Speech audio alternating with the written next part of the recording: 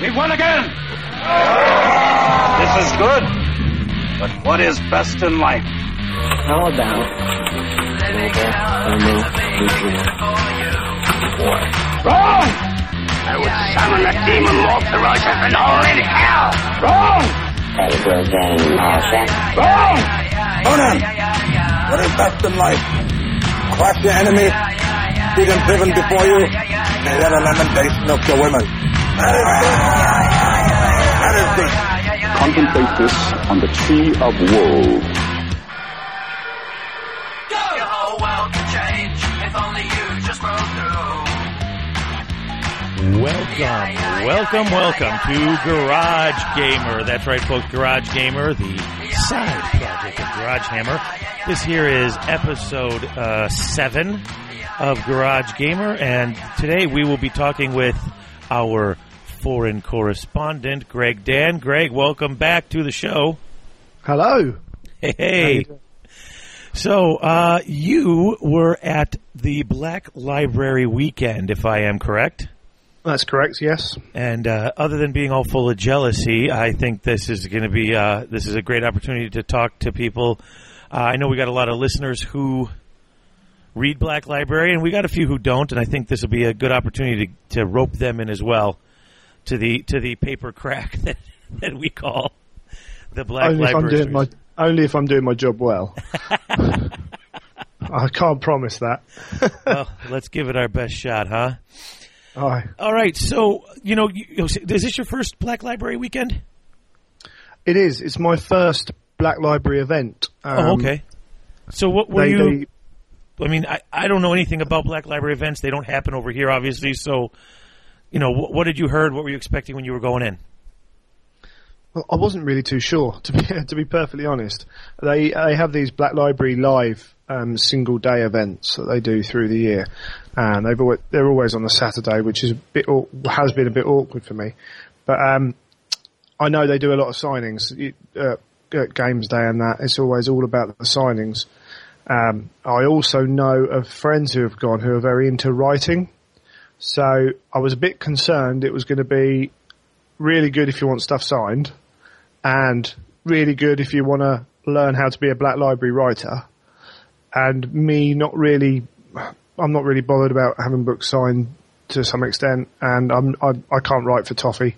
So I was a bit concerned that I was going to be hanging around a lot, not hugely interested in what was available. Okay, so you were going here sort of on a whim then, I guess you'd say. It was, yeah, I mean, they had, the one thing is they had a list up of what was going on. The seminars were actually listed. I bought my ticket a week before. I was one of the last few to get a ticket. And so there was, seminars listed as Time of Legends, Horus Heresy, Audio. But beyond that, I didn't really know what we were going to get. GW are a very tight company. They don't let anything on. Black Library and Forge World will tease that much more. But is it worth £65, which was the cost of the ticket? Ooh. Plus me driving 3.5-4 hours, getting a hotel, and a weekend. That's quite a commitment. It cost me over £150 because unfortunately I couldn't share with anyone. Okay.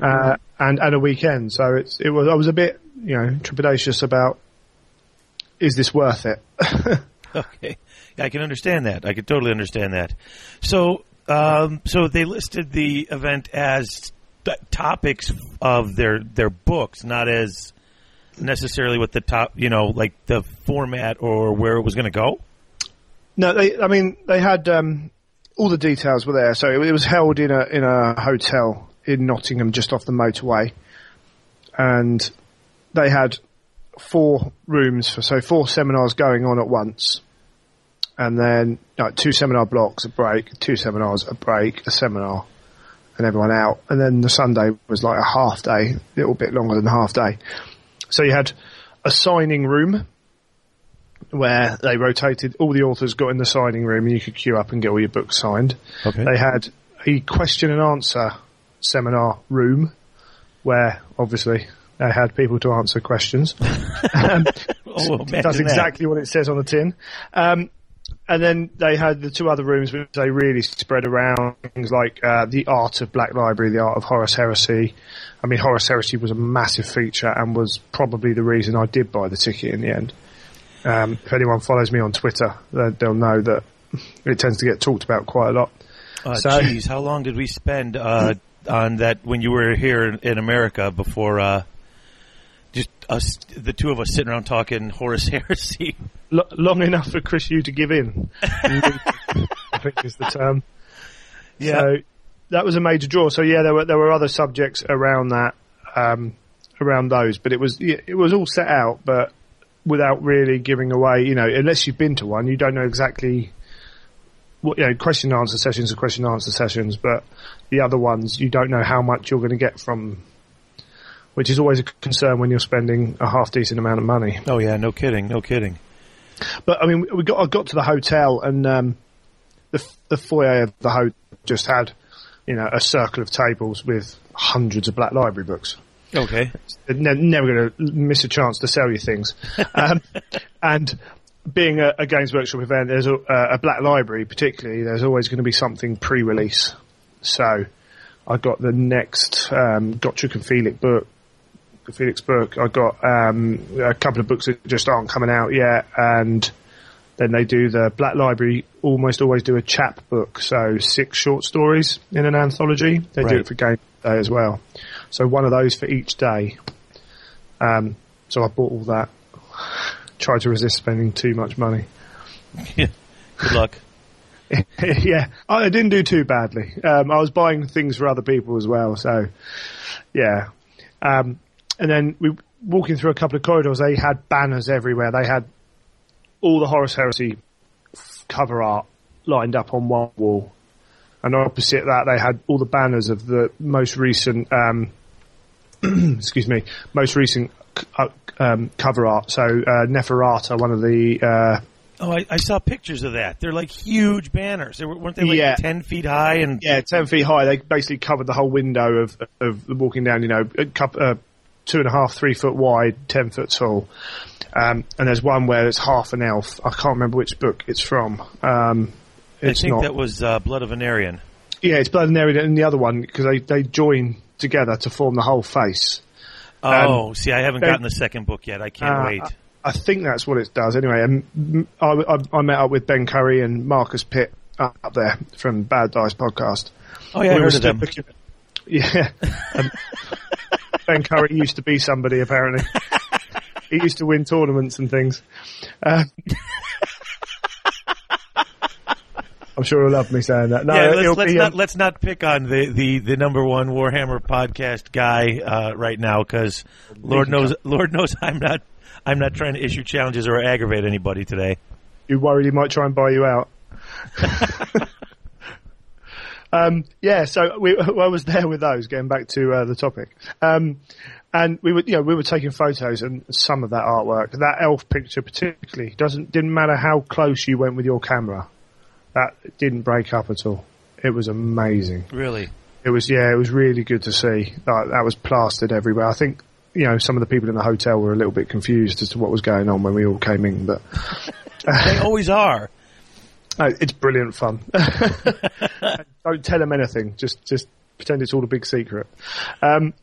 So yeah, the size was one thing as well I was a bit worried about, but I think there were only, I don't know the numbers, but there can't have been more than a couple of hundred people there. Oh really? Oh yeah, wow, that's kind of nice then. For all those seminars, only a couple hundred people total? Yeah, it was relaxed, and that meant that in every seminar, even the really popular ones, there was always space. Excellent. You never felt like you were, jostling around, I have to get here, I have to get that. It was all very relaxed. I'm just going to wander over and listen to a bit of whoever and listen to a bit of this. Cool. Although if you wanted to leave halfway through, it did make you feel a little bit worse. If there's only a small crowd. But, so did they have, you said you walked in, there was a tons of books and stuff out there. Did they have any, did they do in the, you're here so you get a book early type thing?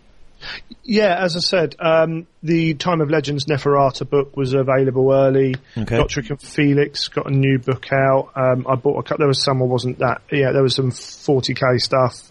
Wait, the new, not the anthology, the new Gotrek and Felix book. Yeah, I believe so. I tell you what, if you wait 1 second, I might even be able to find it. It's sitting. I've got like a pile of books somewhere that I bought, and I can't even see where I put them now. I put them to one side because it's like it's the pile of books that I'm waiting to read. There's a new Gotrek and Felix one, I believe, that wasn't yet because I thought it was the anthology to start with. So yeah, there was a good exactly. If I'd have known, I would have had you buy me one. I'd send it over. Yeah, there was even the limited edition artwork. So all the Horus Heresy covers come out limited edition. Oh, nice, nice. There was Mark of Kauth, which is a book that's coming out in 2 books' time. Betrayal's coming out in January. Okay. So that artwork was available, and my friend's collecting that, so I managed to snap one of them up for him. Wait, so Betrayal's coming out in January, so that's book 22? 24. 24, oh, okay, I'm off. Let me just Black Library Live it, and Black Library Horus Heresy section.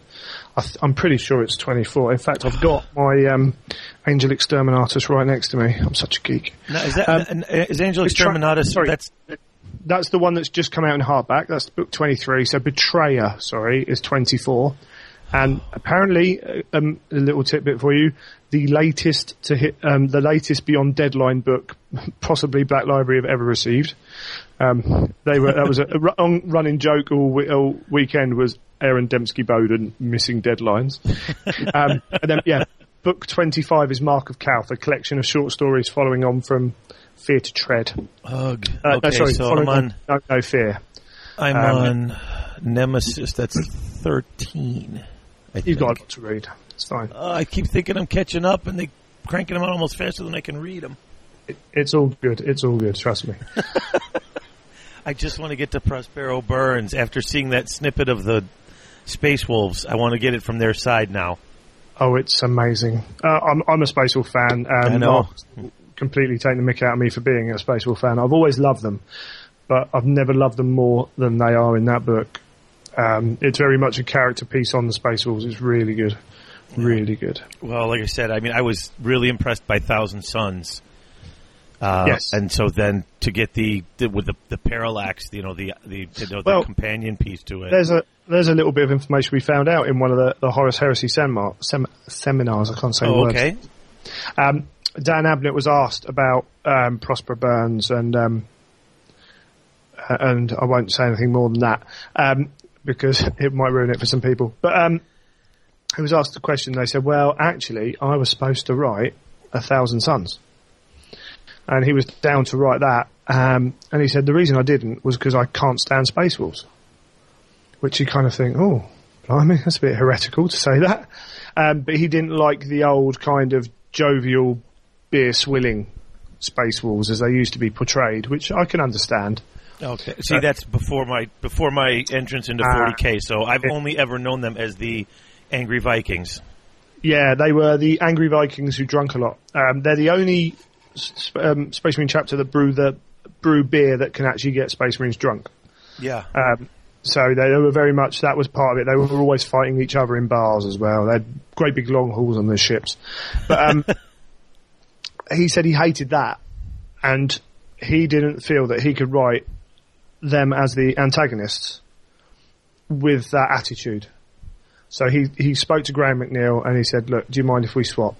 Because if I'm going to write them, then I've got to write them and not have them off to the side because I won't treat them right. Oh, and interesting. So yeah, we picked up a lot of that kind of information came out of the weekend, which kind of makes you think about what's going on. It's pretty good. That's cool. Okay, well, since we're onto this topic, why don't we talk about some of the different seminars? Or do you want to save that till last? Talk about some of the stuff you learned in the seminars and just cover the rest of the weekend first. The seminars are kind of the meat because that's they are. So let's cover some of the other stuff up, like most of those seminars were in the morning till the early evening. I mean, you had 200 guys around. What were you guys doing for the guys and girls? Yeah. And that's right. Quite a few females there actually. We were chatting to one in a queue, and I kind of wanted to ask her, do you play the game? And then she said, no, I played Space. once or twice, and I played a couple of other of the boardy type Games Workshop games, which got me interested, but not enough to play it. But I read some of the books, which is quite an interesting kind of dynamic. I think there are quite a few women who do read the books who don't play the games, which I found quite interesting. In fact, I think there's probably quite a few people there who are more readers than are players of the game. Quite a few Americans made a trip over, specifically, yeah. I think people, quite a few Europeans, and I think maybe even Australian or two. There was people travelling, this was the first Black Library weekender they've done, and it was thoroughly well supported. There's a lot of strange accents going on. Yeah, all them weirdo Americans. Yeah, too right. They weren't too bad, to be fair. Although C.L. Werner does have a hat with a rattlesnake wrapped around it and cowboy boots and and everything.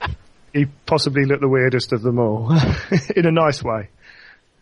So there was a lot of interaction there, but they actually put on a panel type show. Yeah, we got a lot of panel, comedians on panel shows on TV programs over here. Right.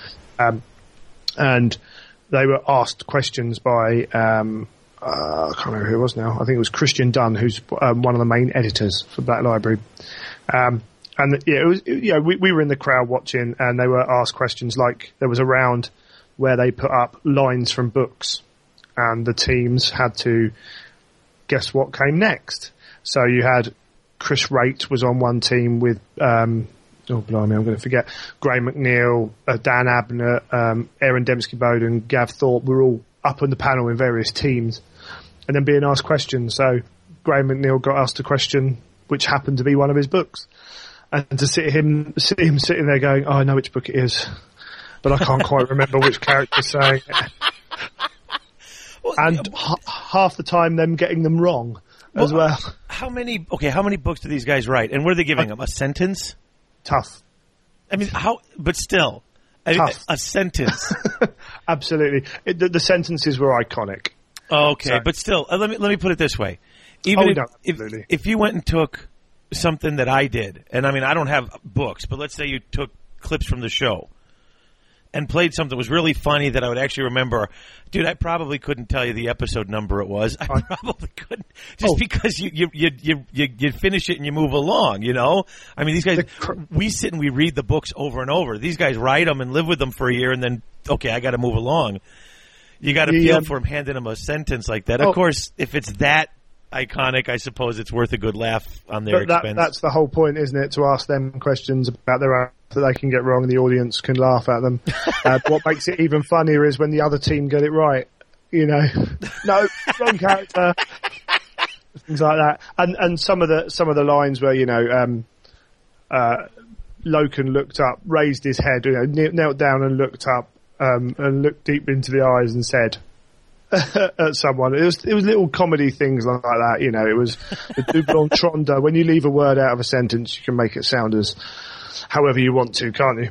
Oh yeah. But so that went on. There was lots of different questions coming up. There was offering them artwork and things like that, and the audience got to shout out a few answers and put a few people in their places, which was quite entertaining. My only issue with that, and I know that some people absolutely loved it, but you're asking 6 authors to be entertainers, and although people in general can be entertaining, it's not their natural bent. Right. There was time Gav Thorpe was sitting there quite happily with a pint in his hand, and he said a couple of things through the whole hour and a bit, and they were quite funny, but apart from that, it was a bit, I think it just could be done better, I think is what I'm trying to say, but it was their first go at it, so I think we'll let them off. Okay. And then after that, there was something called Pitch Factor, which is based on the X Factor thing. You've got a minute to pitch a short story, 1,000-word short story. And I saw this and I thought that'd be entertaining to go to. And then in the introduction they said, and it will be published in the last Hammer and Bolter issue they do, which is next year sometime. I was like, ooh, that's a bit different. That wasn't really advertised. So, at 9 o'clock at night when we're in there, there's budding authors running up trying to pitch these short story ideas at a panel who were just like, holding up some space. If all of them dropped their Space Marines, that was it. Your time was up. Get off. We're not having you. but that was quite an interesting idea, I thought.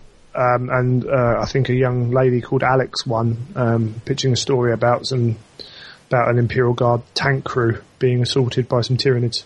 Oh. Yeah, so I thought that was quite a clever little thing they did, which possibly wasn't advertised. That sounds really cool, showing up and getting a chance to... It's probably not a bad idea not to advertise it either. It probably wasn't a bad idea, because think how many people would show up just for that.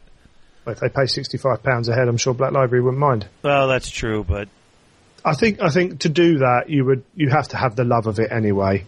Yeah. So I think that, a lot of those people were there anyway. In fact, I know there's a group of people who used to be on the Black Library forums who've now got their own forum, which is very closely linked with authors, who came in a little group, and they all talk to each other. Like submission dates come up for Black Library when they're looking for authors. They all talk to each other, critique each other. So there's already a kind of group like that at the events anyway, who are always going to come, and you see them walking around and they know the authors almost. They're at these events kind of every time. Okay. So it does attract those people anyway. Were all the pitches 40K pitches, or were there any fantasy pitches? There was one fantasy pitch got turned down. They actually turned around and said, are there any fantasy pitches? One got through to the final, which was quite interesting, about some dwarfs. But I can't even remember what it was now. But I think there was only two. Well, it doesn't matter. Dwarfs are boring anyway. Yeah, it was quite an interesting story, but I think he included a special character, and it was like, well, we're not really looking for that. It's like they're never going to let you touch a special character. No, you're not writing anything for. Although probably the best pitch of them all was Bill King, writer of the original Gotrek and Felix and the Ragnar Blackmane series, Space War series, and Gav Thorpe got up to. They did they used every single kind of blurb piece off the back of a book you could ever want to see. They were rapid firing them at each other. In a land of darkness, two brothers were born, and this went on. They detailed this story, which echoed a TV show, and ended up dancing around singing Karaz to the Dallas theme tune, which was quite surreal. But you could look at these two guys and you could tell that they're very good friends. Okay. And both very mischievous. And there was something incredibly hilarious about them jumping up and down, singing their little song with their pitch, and they got rejected. Okay. It was most disappointing. But that was kind of the whole atmosphere of the thing. So it was really just the whole. I mean, it was just with that few people. It was just like almost like a. Sounds like it was a close group of friends almost. Yeah. I mean, I think all the authors they get to meet each other all the time, and they genuinely look like friends. And then you see these groups of people talking to the authors, and you kind of know they've talked to each other and they're friends. But as the authors walk past you, and you're like, "Oh, sorry, mate," blah, blah, blah, and have a little chat. Genuinely, they were all open to talk to you. I mean, they all went in the bar straight afterwards. They're all in their little groups and whatever.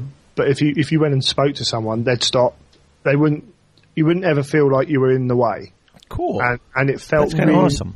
Really genuine. I mean, Gav walked past me at one point when I was talking to Ben. I said, "Are we going to go and see Gav?" And all he heard was Gav. So he turns around and looks at me, and I'm like, "Sorry, Gav, I don't actually want to talk to you. I just want, But he was like, "Oh, all right, mate," and just carries on. And there's no pretension about any of them really. They're all very. I stopped Jim Swallow, and I said something about Fear to Tread, about how I loved it and whatever, and he's genuinely pleased to kind of converse with people and do that, which is nice when I've seen some other authors and you think, oh, you're a bit up yourself. And some of my very big authors have been like that, but these guys are all very approachable and there was a real kind of chemistry amongst them as well. Yeah. I would agree with at least the first part of what you said. I've had a few books signed by a few people, and some are really just like they're really excited to be there and talk with the people, and some are just like, "Yep, here's your signature, go away." Yeah, don't you know who I am? You know, that kind. There can be that kind of attitude, and it's easy to get. I mean, you've got people like Dan Abnett sold how many books? Graham McNeil, right? You know, they've got awards coming up the wazoo, which must be painful. and the artist as well, because as I said, they did the art things, and Neil Robertson, I think it is, and another guy were there, and they're happy to kind of talk through their art and what they've got there with anyone, even with three random women in the bar who had nothing to do with it. They were chatting to them for an hour or so. Wow. So chatting up ladies in a bar. Yeah, there you go. Absolutely. Who's going to blame them? Well, they were Essex girls, so anyone in England will know it's not hard. Moving on. All right, so you go through the whole weekend, and like I said, we are going to get to the different seminars you had, or different talks you'd gone to, but so you go through the whole weekend, and how does this wrap up? How does this how do we? Well, it went till lunch on the Sunday, and then there was a secret heresy announcement was left at the end, and it was all like, is this going to disappoint? When you see something like that, you're like, well, what could it really be? Right. And apparently there was a rumour going around about a movie, which got put down within about a minute of the heresy announcement starting. It was like, we wouldn't release a movie in the middle of Nottingham to 200 people. It's not going to happen. Yeah, no kidding. But there was a lot of chat, and revealed the big news. We had Dan Abnett there, and we had Neil Robertson there, who's the heresy artist. Okay. And they revealed that they're doing a 100-page graphic novel, which is the follow-on story from Know No Fear. Okay. Which follows one of the main Ultramarine characters chasing after the bad guys at the end of that book.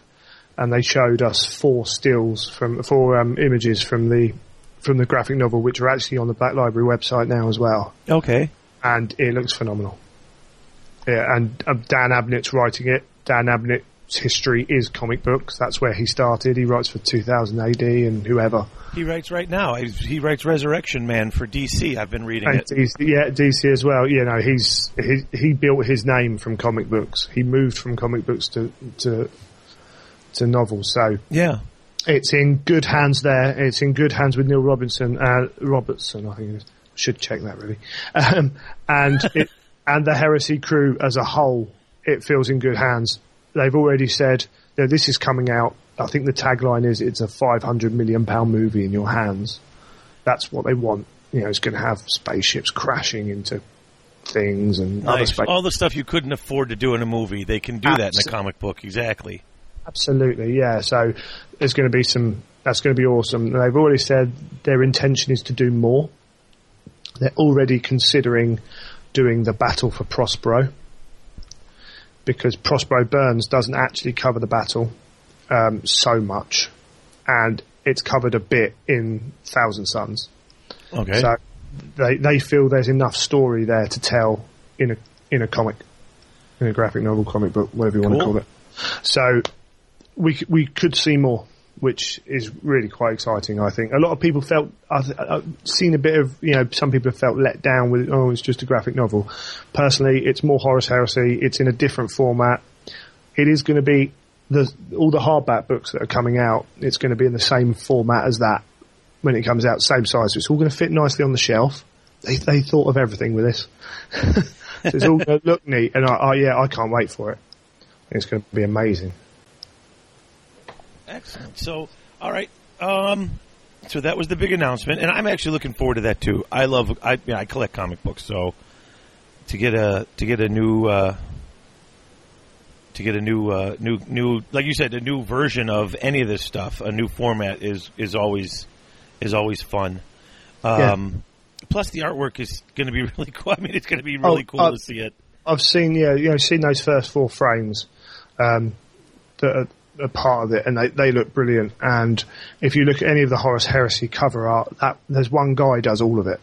So, I mean, some of the latest stuff particularly is amazing. So, I have faith.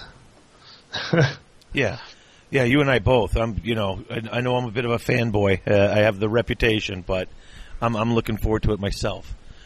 So you know what? Let's move on to the different groups you sat in on and some of the cool stuff that was talked about, because I'm certain people want to hear that. Sure. Well, we started off in the morning with a Horus Heresy audio, which was I thought, how much can I get from a seminar about the audio of the Horus Heresy? But we had James Swallow, Christian Dunns, the editor, John French and Gav Thorpe were in it, and they were really open about kind of what it takes. James Swallow's done lots of audio stuff before this, so he was instrumental.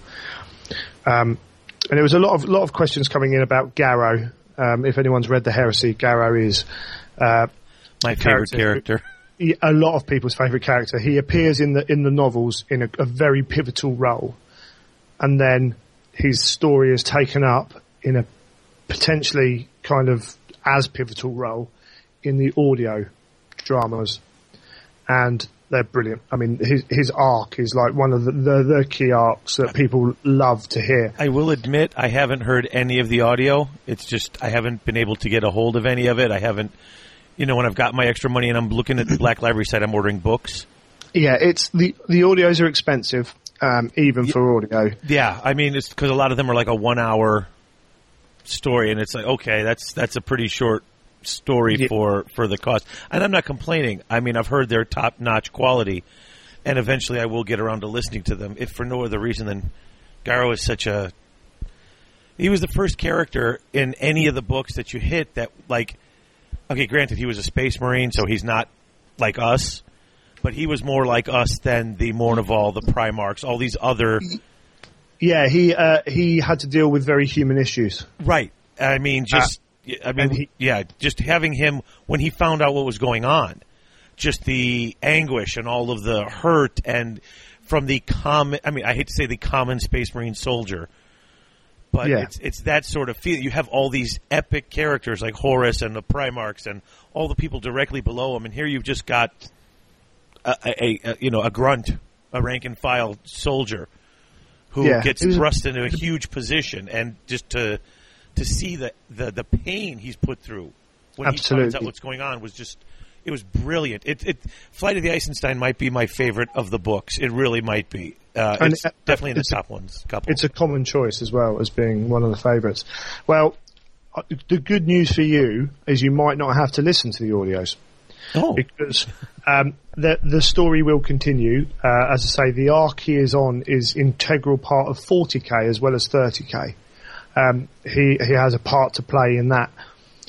James Swallow confirmed that there will be... I mean, everything that's released on audio will eventually be in a book. Oh, okay, good. Which is really good. They've started to do it already.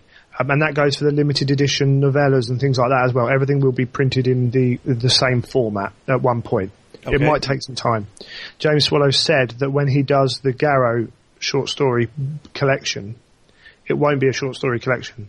It will be a novel that weaves the short stories into it. Oh, nice. Yeah, exactly. I mean, that was... So even if you've heard them all, you're not just reading what you've heard, you are getting a bigger story in which these are parts.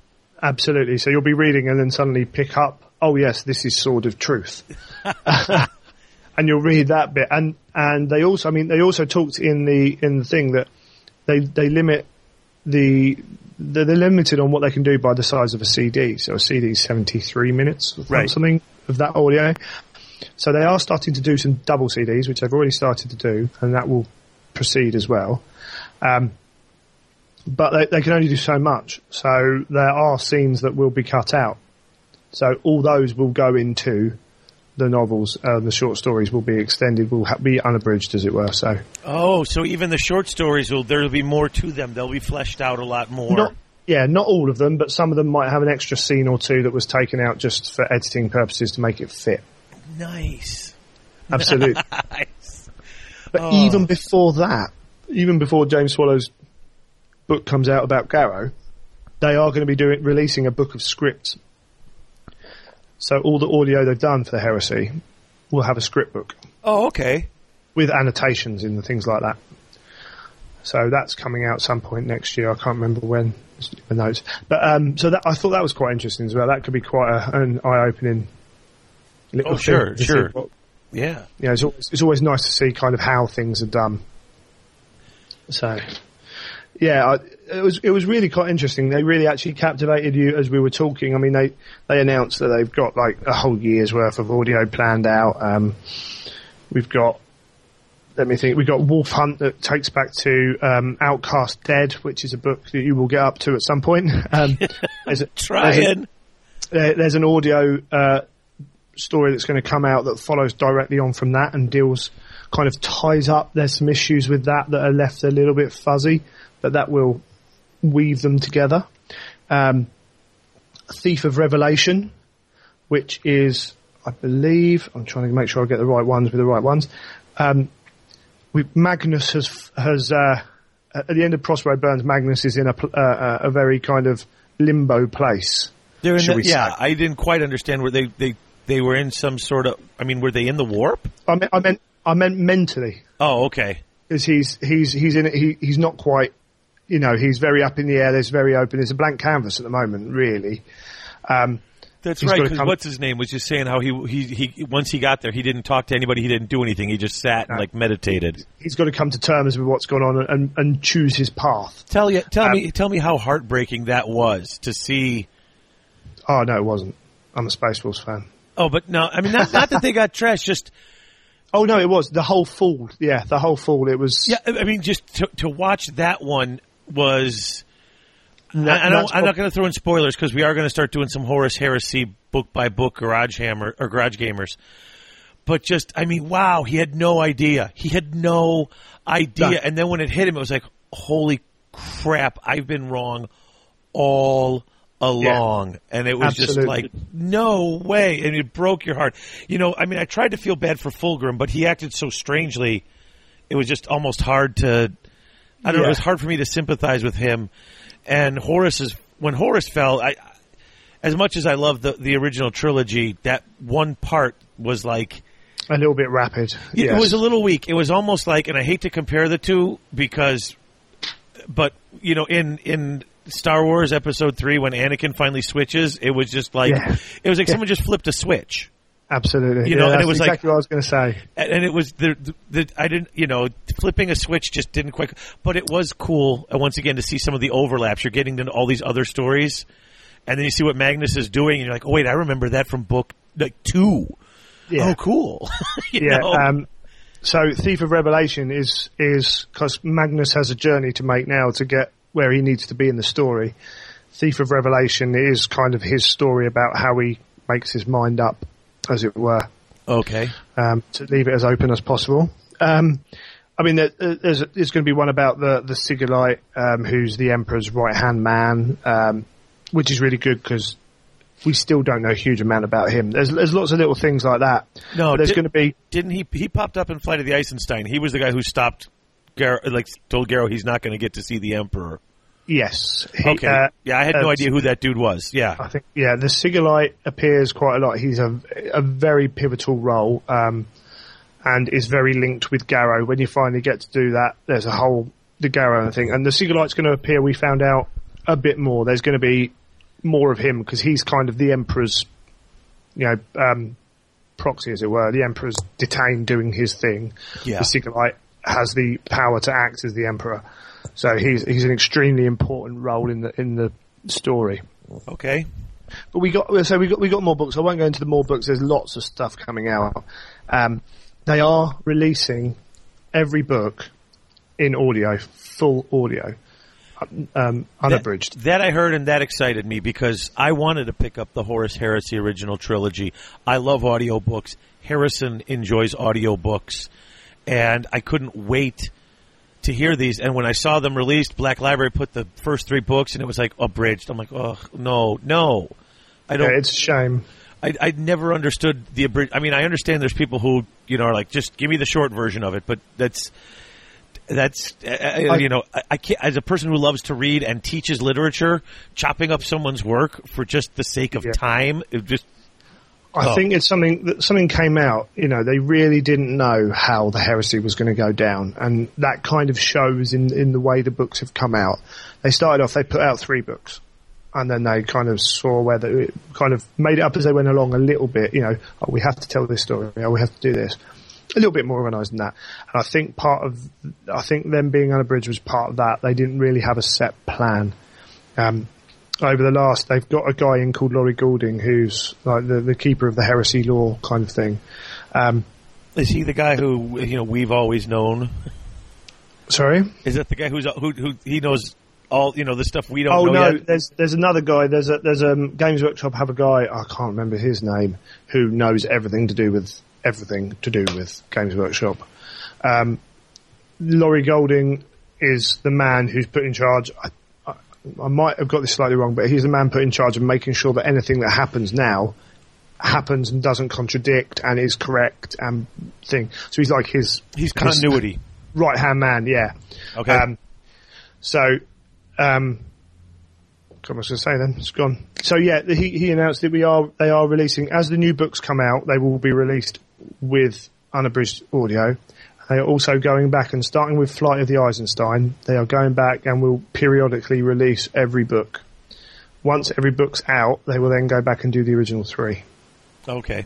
Which is good news for people. It really, a lot of people like to listen to books rather than read them. Exactly. So, I think that's great. I think that just opens another avenue for more people to get these stories. Yeah. Yeah, absolutely. The more people get, the more access to it, the better. They're obviously going to make money off of it, so it's fine. There was one line in this seminar that came out, and nothing was said about it until just before I was about to leave. I spoke to Christian Dunn. I said, and that will be covered in the podcast. And I looked at Ben, going, podcast, when we made a note. And then later on I went and asked him, I said, so podcast, what's that all about then? He said, next year there will be a Black Library podcast. They will be doing... Hosted by Ben Curry. Yeah, I did tell him he had to get in there and offer his services. Well, he does Mantic, the daily, and the monthly. I mean, absolutely. Go past your trifecta, get a 4th. Yeah, too right. So that's going to be. They're actually going to do a proper audio play, a radio play, which is going to cover over the episodes of that. So just talking and sound effects, which sounds quite cool. And then they're also going to have an author on, chat a little bit, things like that. So I thought that was a really big thing. They just kind of threw out there, and I don't know how many people kind of picked up on it. So keep your eyes out for that. And oh, no kidding, huh? Yeah, exactly. That one's going straight on the iTunes, I think. Yeah, and I mean, so they're going to do audio dramas, just recorded for the podcast. I believe, an actual radio play. Oh, okay, yeah. So no narration, just talking and sound effects. So like the old time radio. Oh, I love old time radio. I'm exactly. such a dork. So if that's done well, that's it's a brilliant medium. Oh yeah, it's still going. It's strong in certain areas now. So absolutely. And they just threw it out there. I don't know, it was a bit funny, but it was good. And no one caught. No one really talked about it. No one mentioned it until Ben and I, Marcus and I, kind of had a little chat about it. But I thought, wow, that needs expanding on. Wow. So yeah, I think that's we're done with the audio. So they gave us a long list of releases, more than I thought. I thought already. I thought, they're telling us more stuff than I thought they will. I thought that's quite interesting. Yeah, no kidding. If they're allowed to say all that. So we moved on. What are the seminars? Yeah. We moved on to it. I mean, they did 2 Horus Heresy seminars, just called Horus Heresy, and they involved 7 authors and Laurie Goulding himself. And they talked about what's coming up, and then answered a load of questions. One of which, I have to say it, people who listen and know the heresy, there's a picture of the cover of the Sigillite, or Sigillite, however you pronounce it, and it's got 2 skulls on the front of it, and those skulls have Roman numerals on, and it's 2 and 11, I think it is, which are the two numbers of the Lost Legions. Those are, okay, that's what I thought. Yeah.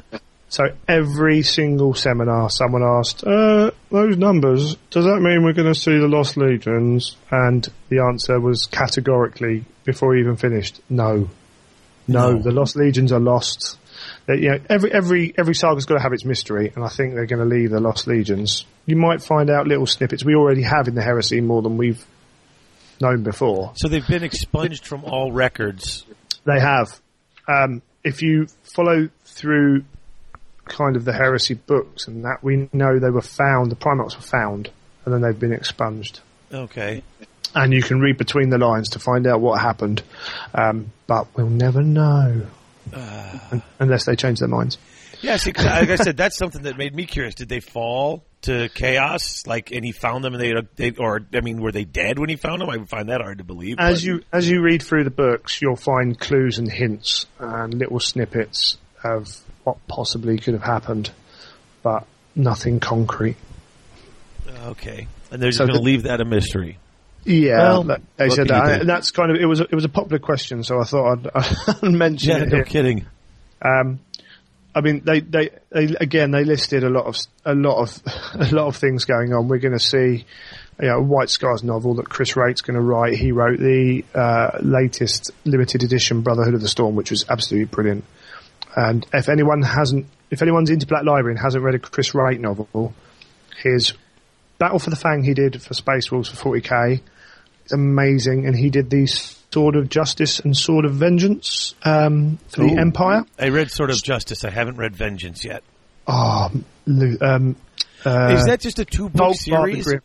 Yes. Okay, so yes. I thought it was going to be a trilogy, So and then did I saw the book coming out as a pair. I was like, oh, would they run out of steam on that one? But so Volkmar the Grim is amazing in that. So I would recommend those 2 books to anyone. They are brilliant. Oh, I absolutely loved Sword of Justice. Schwarzhelm was he was such a fun character to wrap into. Mean, bad mofo. Oh, yeah. He really is. And when you see Volkmar the Grim, this is post being killed by Archaon, resurrected by Be'lakor, strapped to his own chariot and tortured for however long. He's mental. Oh. And it's written really well. So we had these, you know, all these authors talking about where we're going with the books, and even with just story arcs. So there's a kind of they've got a lot more organised. They know where they're going. They've got their path lined out. The first thing they said was the series will be double its length at least before it's finished. So we're looking at least 50 books before we get to... They are going to... eventually Horus is going to get to Terra and fight the Emperor. Yeah, the Battle of Terra will be done. You can't leave it. And even they even mentioned that there are some stories that the payoff doesn't come till post-Terra. Okay. It's linked in 40k. There are stories being told now that actually deal with 40k stuff. Stuff that doesn't necessarily happen in 30k in the same way. So how they deal with that, I don't know. There is another thing they mentioned is once they've dealt with heresy, they might move to other times in the 40k timeline.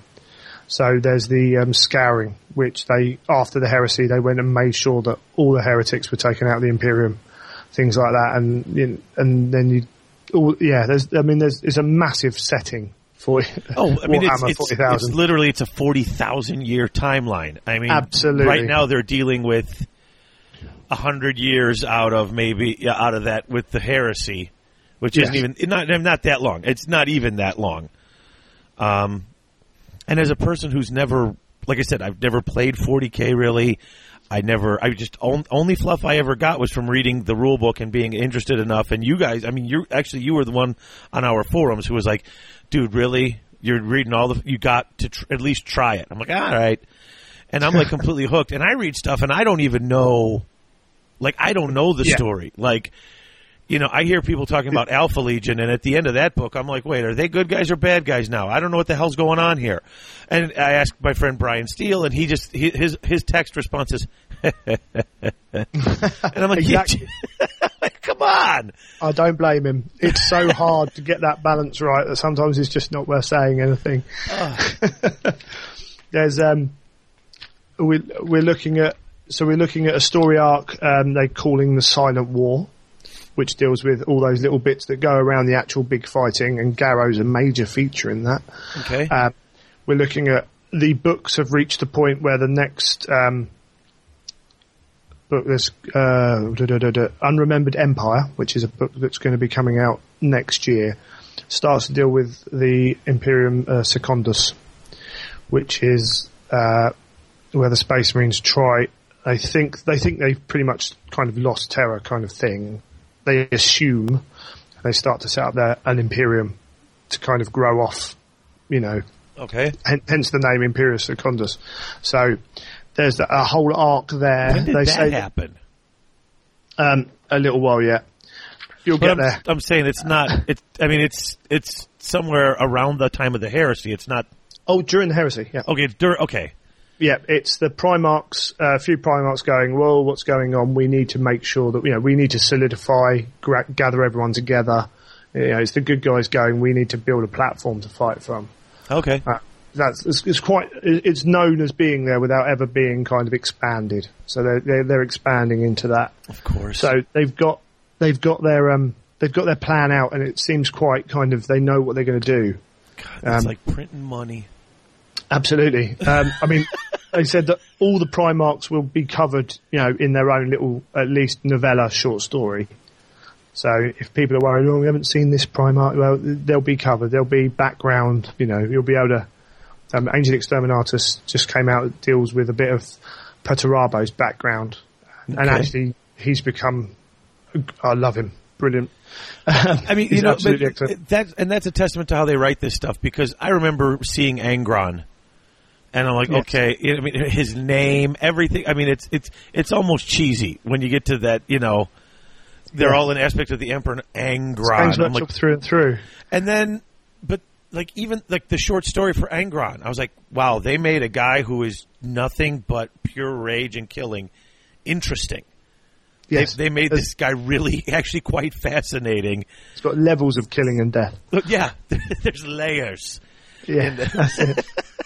Like an onion or a parfait. He's the onion of 40k. Oh my god! We've got. There will be. One of the questions asked was, what about the Xenos influence around this time? And they said that there won't ever be an alien-centric book in the Heresy, but they will feature. Oh, okay. The Elder don't just sit and watch. No, don't sit and watch the Imperium tear itself apart and possibly feed, their greatest enemy in Slanesh. That's not their way. Right. They will be nosy and get involved. Well, we had a taste of them in Legion, which was just. Yes. Once again, talking about whetting a person's appetite and then leaving them hanging. Yes, the end of Legion was quite a shock. Yeah, that was the first of those when you hit the book where I was hit with a revelation. I went, huh? I know there's parts I don't know, but that when you read the end when they're talking to the head of the the Primarchs of the Alpha Legion, and we're just going, what? Wait, what? Yeah, that changes the whole kind of perception of the Alpha Legion. And their story, I am 99% sure, will just get more and more convoluted from what I've read, and kind of what I can kind of possibly see coming. It could be completely wrong, but that kind of that's not finished. Yeah, there's a lot more confusion, and I don't think it's as straightforward as even that showed. Well, like I said, if they're able to make Angron have layers and actually make the Lion, because I did finish Fallen Angels, not Descent of Angels, Fallen Angels, and you get to the end of that book and it's like, wait a minute, he's actually a little more interesting than I thought too. He's still kind of a douche, but I don't hate him anymore. They make them. You know what it is? They're able to make the characters sympathetic. It's like they have shortcomings, and they may be. Because I know everybody. Like I said, I don't know well enough, but everybody says Rogel Dorn is a horrible, horrible person. No, I've not said that. I didn't. Okay, everybody. I will say it to anyone. His character is, and they actually said this. He's pompous, arrogant, and something else, which makes him not likable, not sociable. You wouldn't go up and give him a hug. But the Imperium needs there's no other characters quite like that. So he's there. And having read later on, I'm 99% sure that he's going to have some amazing pieces to do. That doesn't stop me not liking the way he acts when he's told bad news, for instance, in Flight of the Eisenstein. I remember that. Yeah, and then later on... That was actually kind of frightening. Exactly, and it's like, this is possibly the biggest news you're ever going to hear, and you respond in that way. Okay, all right, chill out. What's great though is the second reaction, the secondary reaction when he sees the vid is like, yeah. And then you see and watching a Primarch have a similar reaction to Garrow's reaction was just brilliant. And then he doesn't show up again until I'm reading Nemesis now, and he actually appears in lots of little bits because of the nature of what his job is. Before and during the Heresy, he's not integral in the storyline in that respect. He appears through various bits. You'll meet him and his warriors share similar traits. I've got my rules, and this doesn't say you're allowed to do that. They're very much they're by the book. I see, and that's Dawn's is a stickler for this is the way we do things. Right. So yeah, but even he, particularly actually, he's better in False Gods when he appears, or is it? No, it's not. It's in Horus Rising. He appears to Loken. Oh, okay. He's more relaxed in that. He's less of the person that he becomes in those other books. But that character needs to appear because there are no other characters like that. Gotcha. And actually that role, we're doing it again. We're discussing the books and the characters. Anyway, so moving on. So see, folks, this is what happens if you haven't read this yet. This is a fantasy podcast, and I know we're spending a lot of Garage Gamer time, and we're going to be talking about Horus Heresy because it's just this fun. I mean, whether you like, I know I've heard recently on other podcasts that they don't think they're very well written. I heard a great review that basically said all the Space Marine books are like this. I'm so sweet. No, I'm so sweet. Well, let's fight and who sees who the sweetest is. And it's, I've heard it referred to as bolter porn. There are some books like that. But the thing is, I don't think that gives the books enough credit for what they do. We'll go into it. I think we will go into it when we do a podcast. Horus Rising, I re-listened to it. And it's been 5.5 years since I read that book. And it amazed me how good it was. It really did. These books win awards. They're on the New York Times bestseller list for a reason. You don't get that from having a Games Workshop fan base.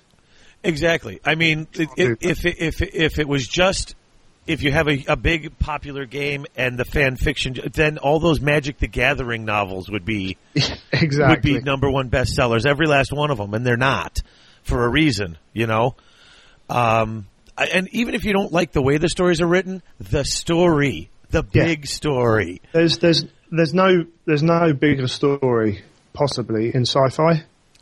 People kept telling me that 40K is much better fluff than fantasy, and I'm like, get out of here! Fantasy's awesome, and then it's damn, it's you'd have to look at maybe Star Wars. Maybe there's a lot of books on Star Wars.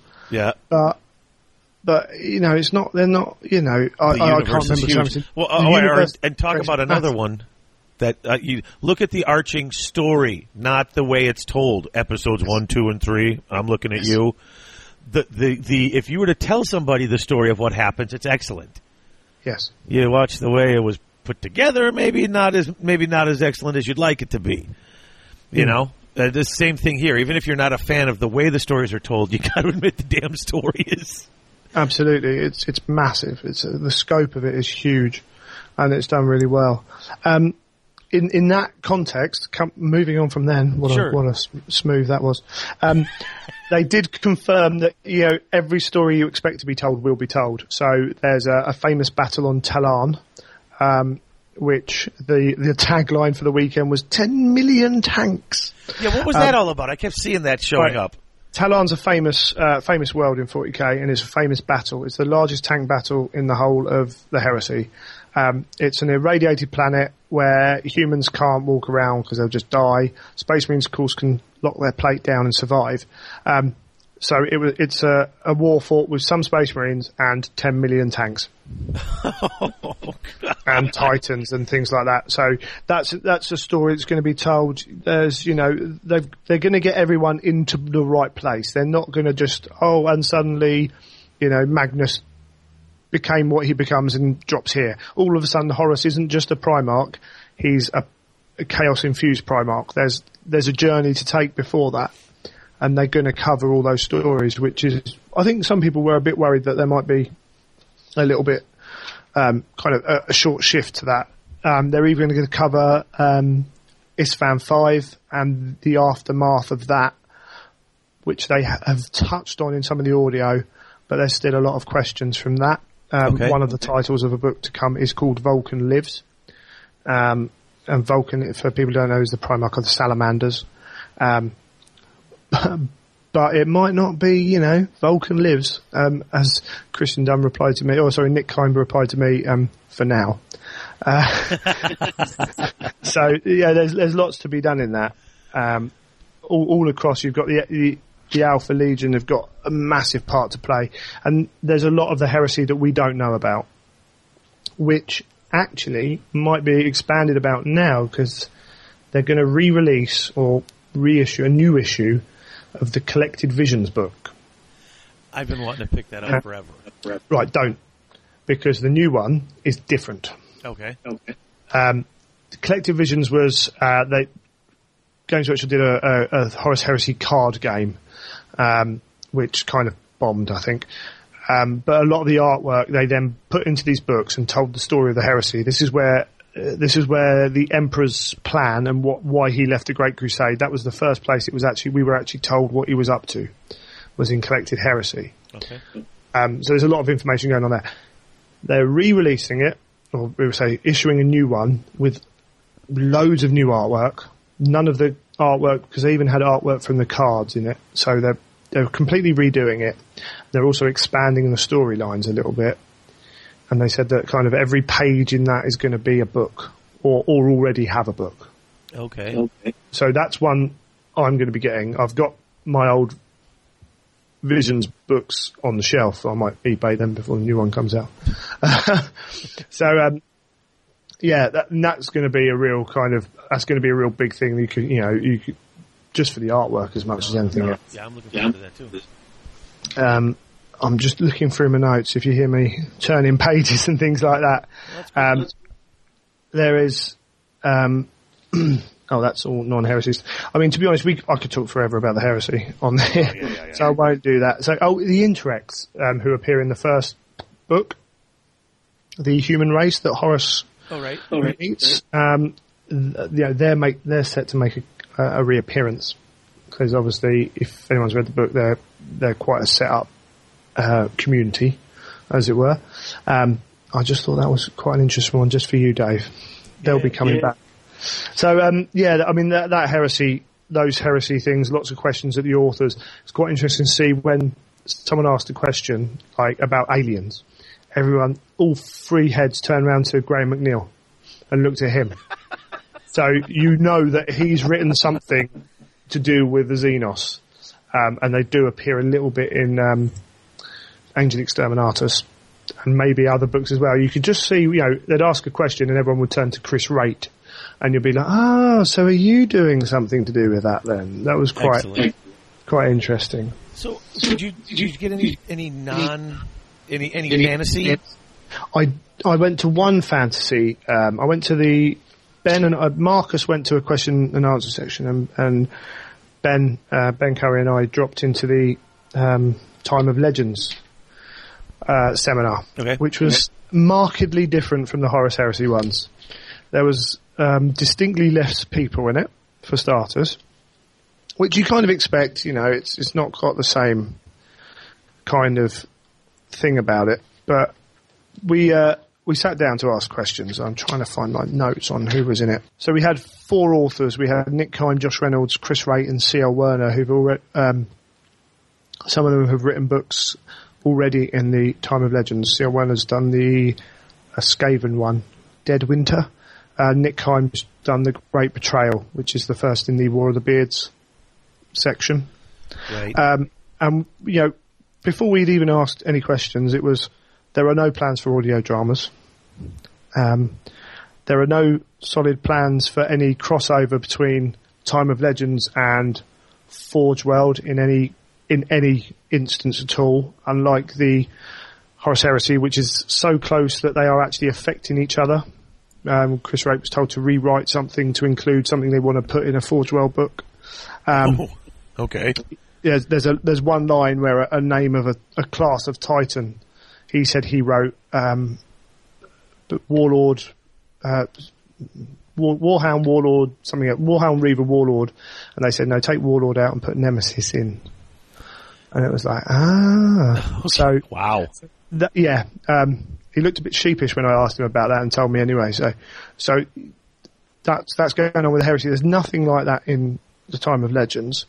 They admitted they made a mistake with the first three in only giving them 3 novels each. The Empire series, Sigmar, Nagash, and the Sundering. Those stories are too big for 3 novels. Graham McNeil's already said 2 years ago that there will be 3 more Empire novels. So Sigmar's story will continue. The other 2, they're kind of completed stories now. Because you mentioned that all 3 of them had that rapid ending, built up, and then all of a sudden you're like, how are they possibly going to finish this? And it's like, oh, that's how quick. Yeah, that's it. And they were kind of disappointed in that, I think, in their own way as well. But I think that's just the kind of different attitude. But they are looking at continuing with it, and they're looking at growing it. They're talking about doing a series on the Great War versus Chaos, which was the Magnus the Pious War versus Chaos. Okay. So the Battle of Prague, was it? I can't remember. Right. The time of Anarion. They're looking into going back to the elves versus the demons proper. First time. And not just the final battle, which was not just the final battle, but the story of Anarion. So, right from the start, they fought for hundreds of years or whatever it was. Okay. Ridiculous. The Fall of Carrick 8 Peaks. There's one for you there. Yay. One that really interested me, they're possibly talking about Jules de Breton and the forming of Bretonia. Oh, I would love to read that. Yeah. I think there was quite a few people like, oh yeah, that'd be really good. He's kind of French, but other than that. You can't have everything, can he? And they're talking about carrying on they've already got Neferatus coming out, carrying on the vampires. They're going to have a book that deals with the Lamians, the Blood Dragons, and the other ones. Oh, cool, cool. So Neferata was the first, and they'll all link a little bit through that. But it really was kind of, Ben asked the question, are you going to feature any lizard men? And the answer was just basically no. It would be hard to write a lizard men book. We understand that, but it was. Well, when Werner wrote the Thankful and Bone Ripper, and they wound up in Lustria. The few glimpses you got, I couldn't see writing a whole book through that. The Slan's mind doesn't work like anything else. The skinks are the closest thing to what we would consider a human brain. The rest of the lizard, the Saurus and stuff, you'd see what's going on in their heads, and it's like, oh, a whole lot of nothing. Yeah. It would be difficult to do. But on from that, we asked, what about Ind, Cathay, and, the Kingdom of the Dragon and all that? And they just said no. And that's something I don't think GW will ever move into, but we tried. And it became pretty obvious. We were running out of questions as an audience. It was, the scope of it is so, there's so much less put into it, probably because they sell less, that they've kind of detailed what they're doing, and they're not interlinked stories like the Heresy. So it has less of that kind of feel to it, although being good. I loved Sigmar and Nagash. I think they're brilliant books, but they're going to have that much more trouble making it a thing, as it were. Right. Well, there is no there isn't there. You could Storm of Chaos. That's not close to the scope that the Heresy takes. Absolutely. The number of players, this. I mean, you're literally confining it to one planet. I mean, that right there. I mean, just They did talk about the fact that the nature of that does mean that every book kind of affects every other race in a way that the Heresy kind of doesn't to a certain extent. Right. Because Heresy very much centered on humans and Space Marines. But, you know, the fall of Karak 8 Peaks means that Skaven, Goblins and whatever, they've all got to deal with the outing of that and what goes on from that, which is a different kind of challenge for them. Right. But that was kind of all that seminar was over. You know, it was, this is what we're going to do. And we were struggling to ask questions. They are kind of, what was it? Yeah, it was, you know, we were literally, it was kind of like a bit of silence. Then someone would ask kind of, you know, see how well, when you write Dead Winter, what are we going to see from the Skaven? And it was, you know, more of the same, the Skaven. they're all, you know, they're dastardly, they're evil, you know, they're sneaky, but that's what they do. And it's hard to kind of go beyond that. If you understand it, it sounds really bad. Well, I mean, because there's so many races and they've been fleshed out for 30 years. There's 14 or 15 races and you can keep writing Horus Heresy books and bring in legions and groups and you know, different group that have almost been untouched. Yes. It's because hard there's to so do many that of with, them. Right. What they are looking at with Time of Legends is you go back to Anarian and the elves are a very different beast to that, you know, to what they are now. Now they've had to kind of accept the fact that they were once the greatest race and now they're dwindling and all these other races have come up and they're a bit bitter and kind of their arrogance comes to the fore when they have to deal with these younger races where maybe if they hadn't, you know, we saved the world hadn't happened, they might have different relationships and things like that. So they will explore that kind of thing, but it's much more contained, I suppose, is the way. But they did talk about the possibility of doing individual Time of Legend books as well, just one story to be told and things like that. So okay, there's potential in that, but beyond that, there wasn't a huge amount. Most of it is 40k based. Even in the question and answer sessions where people have written, Chris Wraight's written just as many kind of Warhammer books as he has 40k books, but you know, all the questions will be about 40k. It's just the way it's weighted. That was shown in the game books section. They've announced that they're not going to do any. They do their own fighting fantasy style kind of play by page adventure. Choose your own adventures. That's the word. So there's a 40k choose your own adventures, and there's a couple of fantasy ones out. And they've said they're not going to do any fantasy ones after the next one. Really? They're just not making any money. Not making enough money, obviously. Huh. The next one sounds quite interesting. You're a vampire. And there are 3 difficulty settings. So if you play a blood drinker, you're on easy.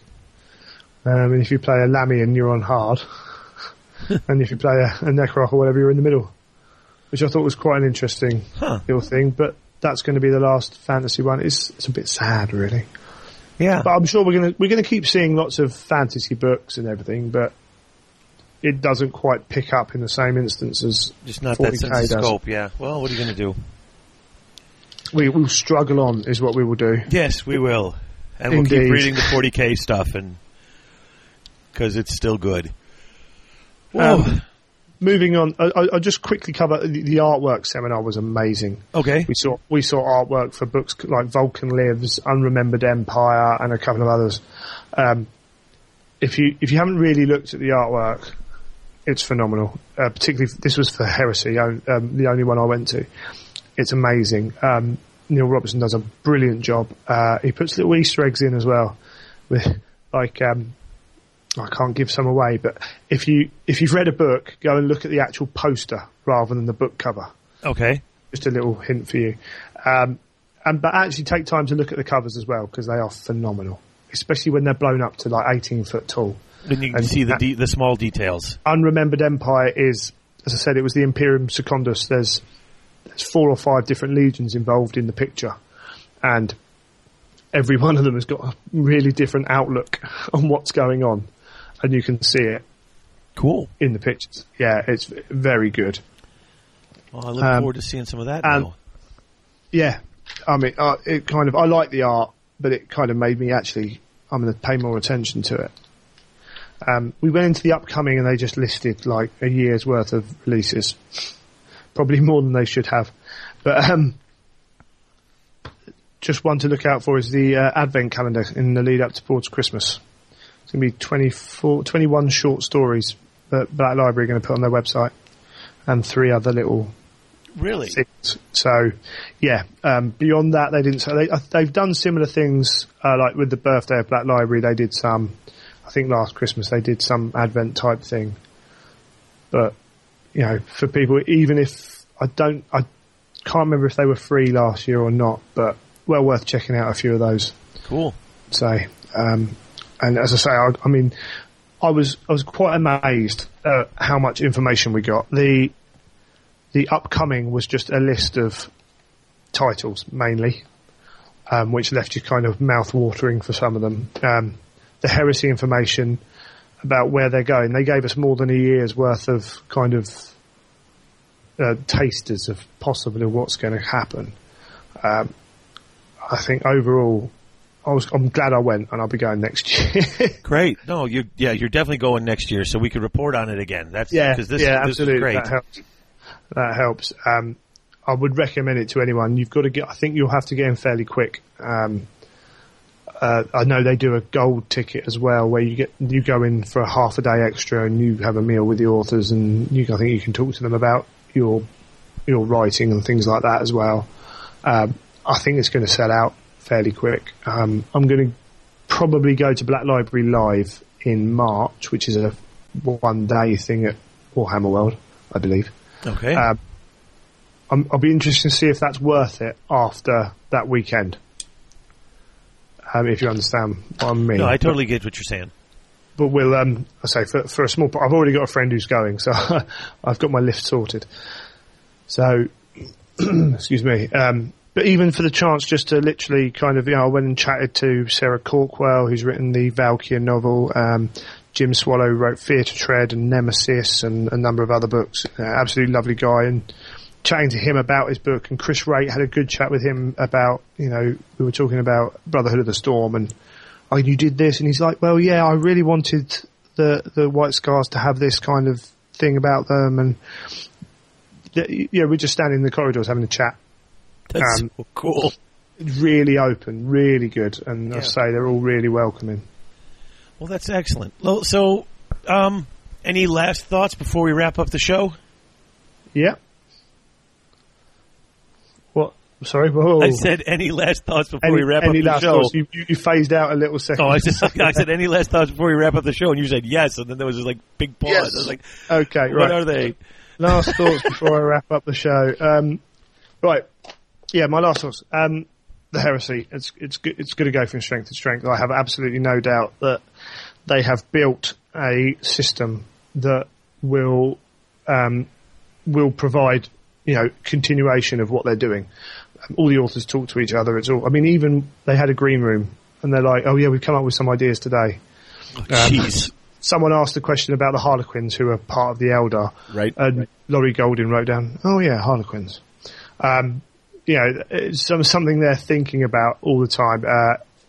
I say they've got that close-knit thing. The Warhammer books as well. I've been reading Black Library books for donkey's years. When I started, there was some absolute tosh. You really had to pick your books. Right, there are still some books that are very much holiday books, which keep turning the pages. But I think it's much easier. A lot of these books are very, very good. And I bought loads. And the weekend itself was very good as well. I can heartily recommend it for next year for people. Well, even if you just want to get loads of stuff signed.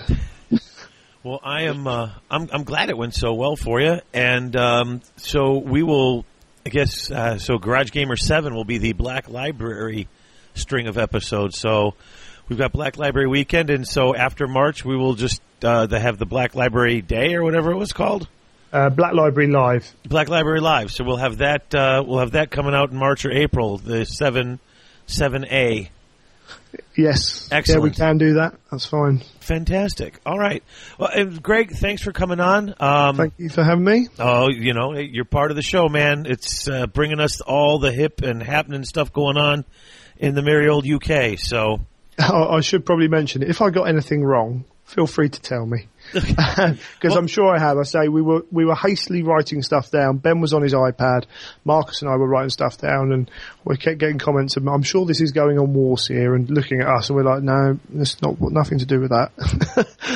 We're busy writing notes, but it's hard to keep the information going. And me and Marcus corrected each other a number of times with things. So I'm on Twitter. There'll be a show thread for it. So if anyone is there, and you go on the forums and correct us if we were wrong. Absolutely. I see people do that anyway.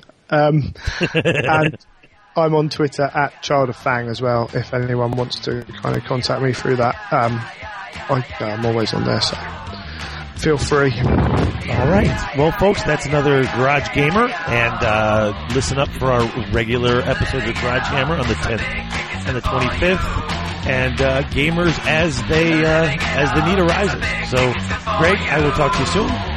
Absolutely. And folks, see you in a few weeks. Ciao. It's a big kick, it's good for you. Living it up, it's a big kick, it's good for you. Right, let's do the yayas now.